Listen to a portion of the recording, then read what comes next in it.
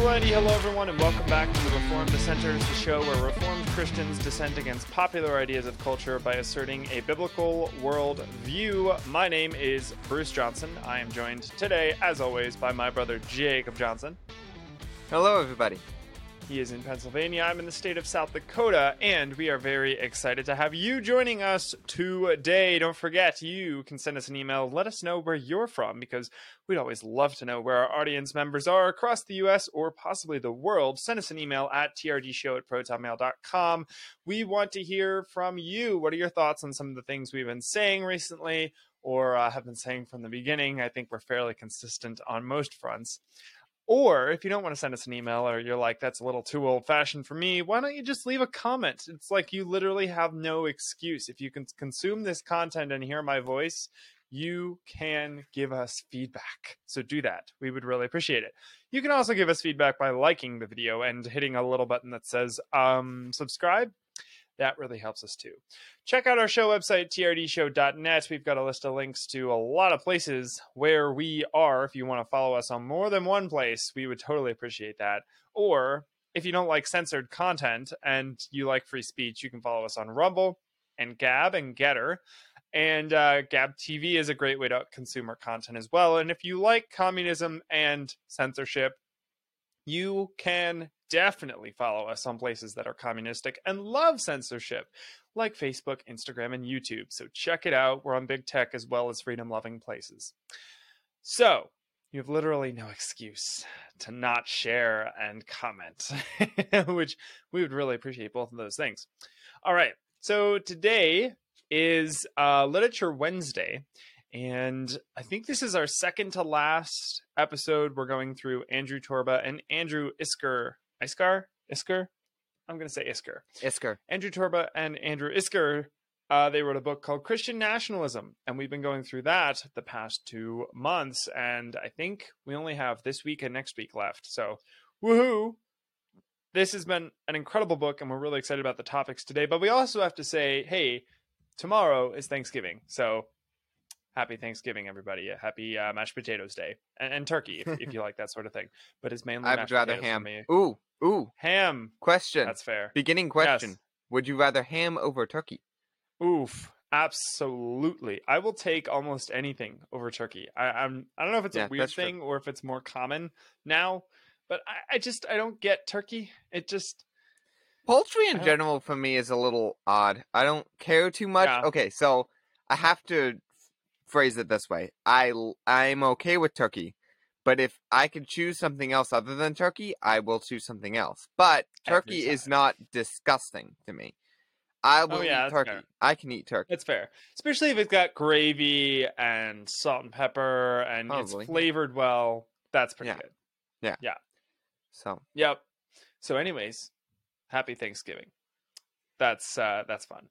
So we got turkey the obligatory holiday congratulatory message out of the way. Sweet. All right. So yeah, Turkey Day. That's right. All right. So today we are talking about chapters 8 and 9 in Christian Nationalism.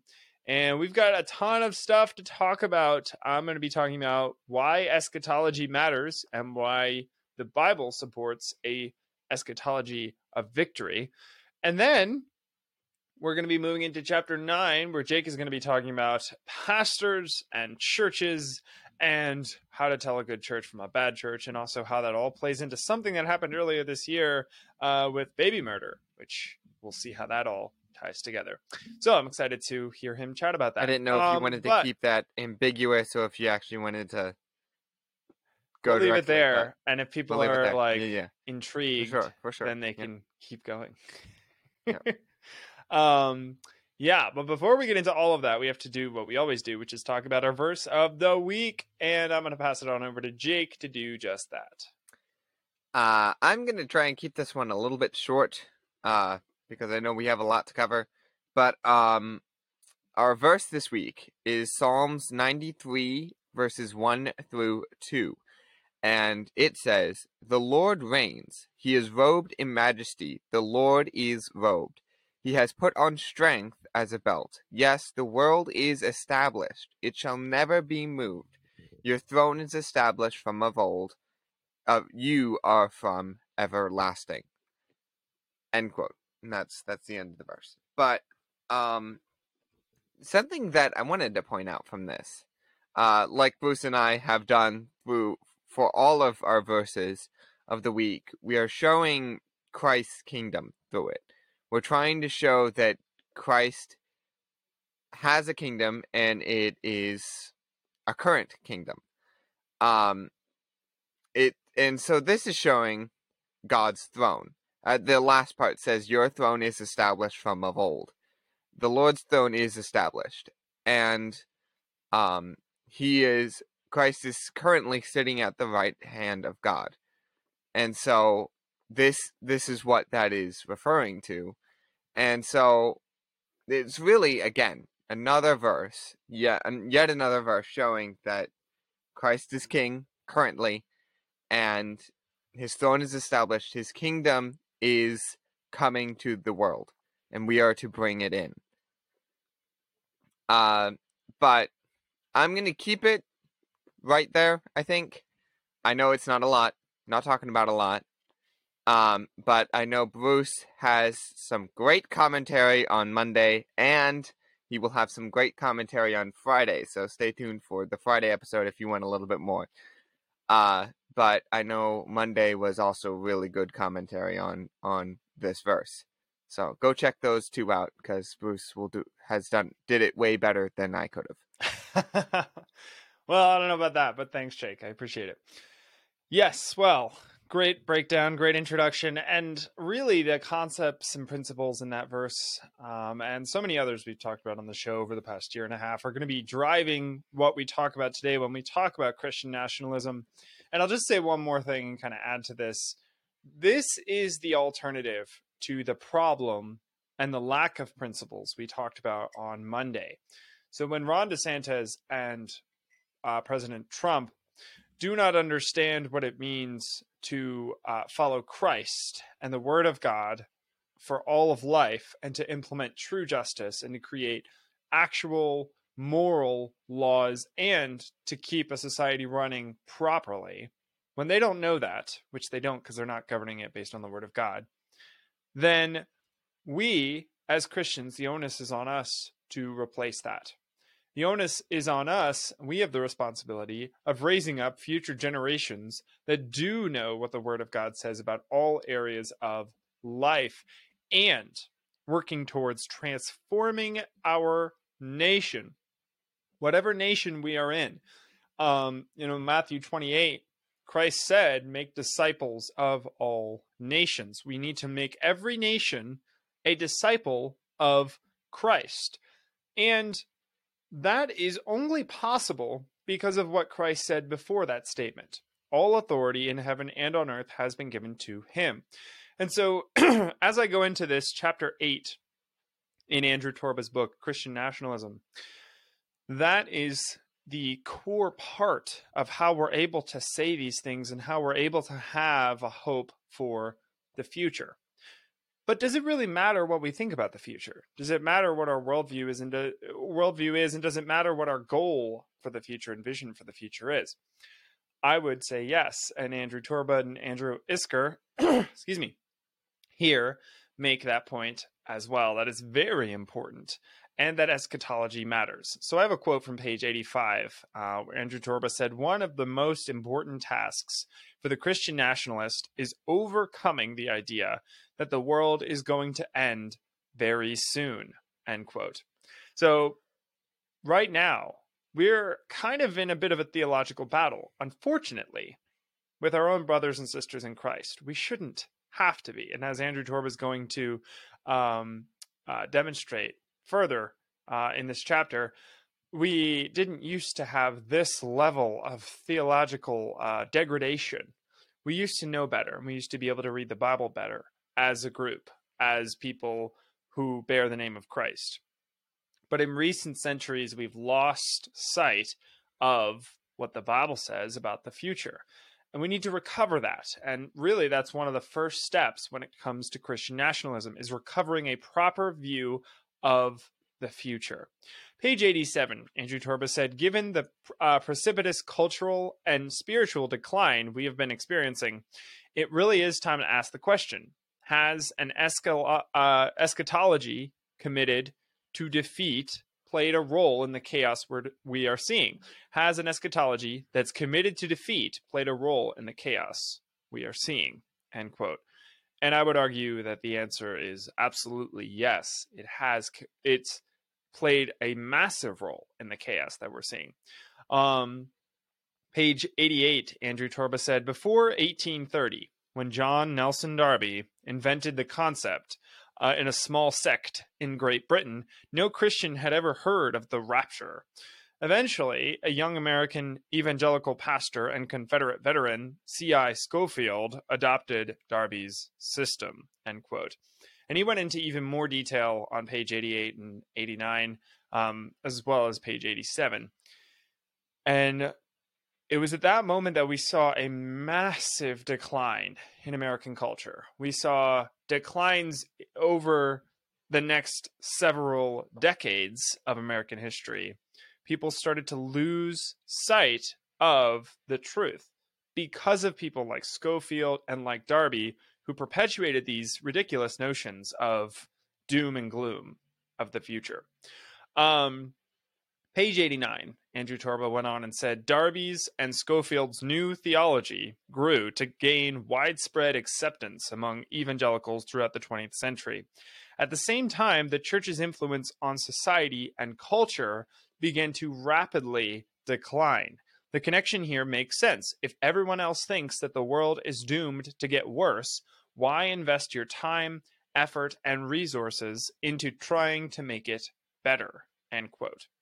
Which is totally true. If it's all going to fall apart, it's all crumbling around us, and there's not a thing we can do, and we're all just going to get, quote unquote, raptured off the earth, which is not in the Bible, we're somehow just going to magically all be pulled off the earth anyways, then why work for anything that has permanence? Why look to the future with hope at all? And so they don't. And so they have stopped. Modern evangelicals, as Doug Wilson calls them, modern evangelifish, have squished and made themselves squishy. And we don't really have to fight because this whole thing is collapsing anyways. And for those that don't have that worldview and still want to fight, and yet somehow still hold on to a vision of doom and gloom for the future, they're at odds with their own worldview. And when push comes to shove and the going gets tough, they collapse because their worldview isn't A, biblical, or B, strong enough to get them through those tough times. Page 90, Andrew Torba went on and said, our cultural efforts are focused on the next 5 minutes to the neglect of the next 500 years. It is not hard to see how a church that has resigned itself to defeat and failure leads to a society that has descended into madness and depravity, end quote. So hopefully by this point, that's fairly obvious to you. And it makes sense how eschatology has led to, how we can say that eschatology has led to this cultural demise and this collapse that we're experiencing right now. But well, my next, go ahead. Before we move on, talking about that point, that it not only hurts societal issues, it not only hurts cultural sanctification, it also, you could see how it could hurt personal sanctification as well. Because it's then all the people are looking at it as what is the least possible spiritual growth that I have to be saved, right? Because that's all that matters, right? It doesn't go further than that. Yeah, exactly. All you have to do, all the focus is to get to heaven. The sooner that you can get to heaven, the better. And the least that you have, not our home. Yeah. So, yep, exactly. So, my next topic that I'll cover, and I only have about less than 5 minutes left, so I'll try and get through these next few topics fairly quickly. We'll see how that goes. It is me after all. But my next topic is a pessimistic eschatology poisons the cultural revival well. Page 86, Andrew Torba said, "It is no coincidence that as a novel eschatology that is pessimistic about the future became the majority view of American Christians and supplanted what had been a previously optimistic, hopeful expectation for the future of Christ's kingdom on earth, our country began to suffer serious and precipitous spiritual, cultural, social, economic, and political decline." End quote. And that's a fact of history. You can study that, knowing when Darby's ridiculous notions of a doom and gloom future began to propagate and make their way around America. When that virus started to spread, it affected so much more than just the theological state of the church. But that declined as well. Page 90, Andrew Torba said, "Throughout the first 1,800 years, that's 1,800 years of church history, there were many different eschatological views, but despite their differences, they all produced an optimism. I was thinking it was optimistic. They all produced an optimism about the future success of the gospel." End quote. And because of that, Christendom spread across the world like wildfire. And it allowed for early nations, it allowed for nations like early America, the beginning of America, based on the word of God, to exist, because people saw and understood that the Bible called us to work for earthly goals and that we would have victory in those goals. They worked as if they were going to have victory. How about that? And that actually caused them to work harder, to not compromise, to hold to their principles, and eventually allowed a nation like America used to be, based on the word of God, to grow, thrive, and find a firm foundation in the rest of the world. All right, so I got 2 sections left. Here we go. We'll do this in hopefully record time.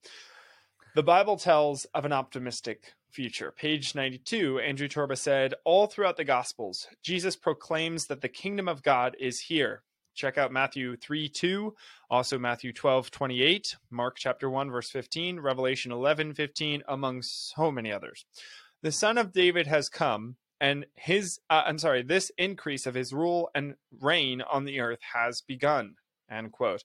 On page 94, Andrew Torba went on to say, "Everything in the New Testament that a doomer," I love this, he calls premills doomers, that's awesome, "that a doomer tries to point to as a reason to despair is actually something that should give Christians great confidence.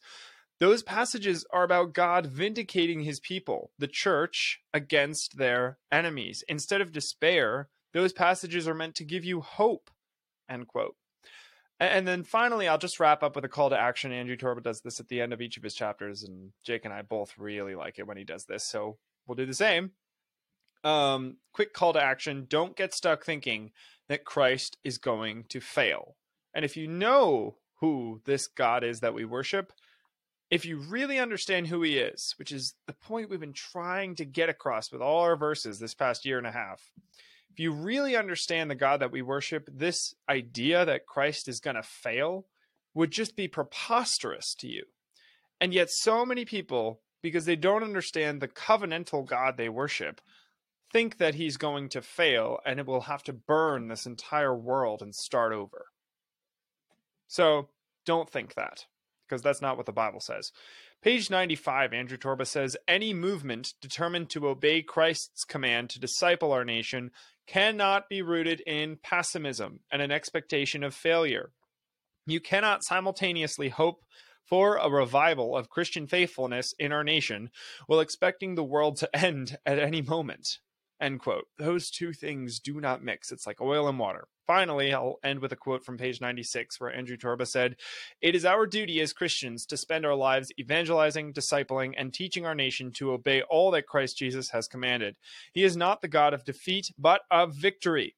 The only question that remains is whether we will continue to expect defeat or if we will follow him in his conquest of the world."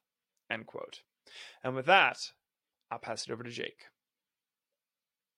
Alrighty, and coming off of talking about an eschatology of victory, we have to be hopeful.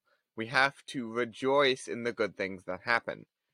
And this leads me into chapter 9, where literally the title is, this is page 97, and this is the title of chapter 9, and it says, "If your pastor did not celebrate Roe being overturned, it is time to find a new church." End quote. And what he's saying is that the pastors need to be rejoicing. The pastors need to be telling you that, hey, this good thing happened, and let us all rejoice in this. And he continues on page 97 to say, if you are a church-going evangelical Christian who somehow had not heard about that before going to church Sunday, June 26th, a substantial percentage of you would have remained unaware that the most significant political and cultural change in half a century had taken place. End quote. And, that Roe v. Wade had been overturned, and several Christians had no clue it even happened, because pastors did not say anything about it. Yeah. And Andrew Torba continues on page 98 to explain why. On page 98, Andrew Torba says, "There are a number of purported reasons for this. Chief among them is the theological view among evangelical leaders that the church should never speak about anything political or sully its witness by preaching to the culture. Forget the fact that Jesus Christ is King of heaven and earth, reigning from the right hand of God the Father, and that therefore everything is under his authority. No, the gospel is only about the individual sinner's heart and has nothing to say about how he is to live in the world, much less how he is to do things like vote." Yeah. Yep. And, that's completely true. You want to talk about modern even jellyfish. This is a direct example of modern even jellyfish. And he goes on to talk about how that this is an important issue. This is not just an issue that is talking about tax rates, which is still a good issue to talk about, but especially this issue that is a huge moral issue. This is the murdering of innocent children. This is a specific issue that should be talked about. On page 99, he says, "This is not trivial partisan politics. These are questions of public righteousness. These are things that Almighty God will judge entire nations over, and much of the church is terrified to even say one word about it." I'm not going into too much commentary on all of these, but because I'm trying to get through them. But we both have so much to say, so little time. Yeah. But I would suggest going to the book and reading it, because I think it is quite important to read all the stuff that we do not talk about from it. Because there's so much more in these chapters. Yes. Yeah. Yeah. But this is not just an issue that happened. It's not just a partisan political issue that has nothing to do with the church, that the church shouldn't talk about. First of all, every single political issue is something that the church should be talking about. Ooh, hot take there. Well, I mean, every issue, nothing is neutral. Everything is determined by God. Everything is commanded by God, even if it's the little things. People always like to say that the color car that you buy has nothing. God does not command us what color car we should buy.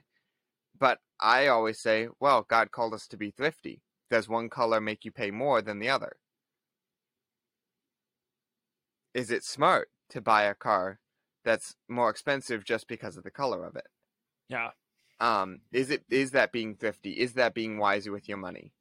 So yes, even though it's not direct, God still does have commandments that apply generally to a lot of a lot of areas of life.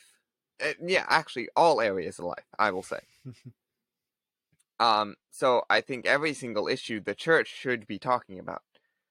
It may not. You may not have to do it in a whole sermon, but at least the church should go. At least the pastor should be talking about it with its congregant members, with all the people. Just when he's going around having conversations with people. Talk about this kind of stuff. Yep. Make sure the congregation is informed and knows. But especially this topic and this issue, Andrew Torba is specifically saying this should be being rejoiced in the entire church. This should be being said off the rooftops. But it's not. He continues on page 101 to say, but these men deceive themselves into thinking their cowardness is Christ-likeness. They pretend as if the sin of murdering your child and severing the most precious and powerful human bond there is between mother and child is no big deal and God just winks at it. This is murder. Yeah. Murder in biblical justice receives the death penalty. This is what people who commit abortions should receive. Yeah. So this is not something that we should be taking lightly. And especially in what he's saying here is that since this has been overturned, we should be rejoicing that people no longer legally have the ability to do this. Now, as Bruce and I have talked about several times, that, it's still a fight. We still need to be fighting this on a local level, but we should be glad that the U.S. as a whole has said, hey, we're no longer going to say that this is a legal right across the United States. It's sent back to the states. Yeah. On page 102, Andrew Torba says, evangelicals and their prayers and actions are the reason, humanly speaking, that this ruling happened. Yet our leaders are totally duplicitous at worst and completely aloof at best. What he's saying there is that good evangelicals, he's not talking about the evangelifish, not modern evangelicals. He's talking about good evangelicals who, through their prayers and through action, have made this happen. And he specifically states here, humanly speaking. It is all by God's handiwork, but humanly speaking, this is the reason. But, and he's saying that either this was, at worst, these leaders are purposefully keeping this from the people, or at best, they have no clue. The best is that they're ignorant. Yeah. Which I think is crazy. Not crazy to think, but it's thinking that these people are just ignorant at best. That's the best that they could be. Is like, yeah, that's true. Completely true. And I'm glad that the church I have been a part of did actually talk about Roe v. Wade. Did actually speak about it, at least a little bit. I know our pastor spoke against abortion. And so I was glad about that, at least. And I know he talked at least to the individuals that it was a good thing of Roe v. Wade. So I know my pastor did that, and that was good. But that a lot of pastors are not talking about this, are not rejoicing over this. And they're either purposefully doing that, which is terrible, or at best, they're just ignorant. But moving on, and this is a topic that I have 2 more quotes. This next topic, though, I've thought about a lot, and I think it's very interesting to think. But Andrew Torba says on page 103 that church growth strategies and marketing schemes dominate everything for these people. He's talking about the modern evangelifish. But what good is it to have thousands of people in your church if you are leading them slowly into perdition? Yep. These pastors are thinking of the church as a business strategy. It is no longer a ministry, it is a business strategy. Yeah. How can you get people into pews? And these pastors don't care about teaching you in personal growth. What they really want is for you not to make waves at your job so you can give them a bigger tithe. And you know, it's a hot take. I understand that. I'm not saying that all pastors are purposefully thinking of that, but that's, you know, it is a thing to think about, that this is a possible reason that's why that's happening. Yeah, certainly not completely out of the question. Exactly. They're thinking of the church as another way to make money. Yep. Which is wrong. For those that may be confused as to whether or not that's the case, let me just tell you right now that is wrong. But, you know, that's what's happening. In our current culture, we see everything as a business strategy. They are turning the government into a business strategy as well. Communism is a business strategy. The government wants to be, through communism, they want to be the authority of everything, over everything, so that they can take your money and keep it for themselves. Yep. My last quote is my ending quote. And this is more of a call. This is a call to action. And this is hopefully telling you of what you should be doing next. Page 104, Andrew Torba says, "So if you are one of the many faithful Christians rejoicing over the Dobbs decision and your pastor has been silent, you don't just have the right to find a new church, you have a duty to do so. There are countless faithful churches and pastors who gladly receive like-minded reinforcements and the encouragement to the boldness that you would be. Now is the time to go find them." Yep. Absolutely. And that may be what may be involved in that is going to a different state. Yeah. Yep. Yes, indeed. Wow. Well, thanks for going through all that, Jake, breaking it down. Certainly a lot of good stuff there to think through. Thank you all so much as the audience for listening to or watching us today. We certainly appreciate that. Check out our show website, which is trdshow.net. Send us an email, trdshow@protonmail.com. And we are looking forward to seeing you on Friday, where we have just a fantastic conversation with the campus preacher, Keith Darrell. You do not want to miss that episode. And remember, everyone, in all that you do, do it as unto the Lord.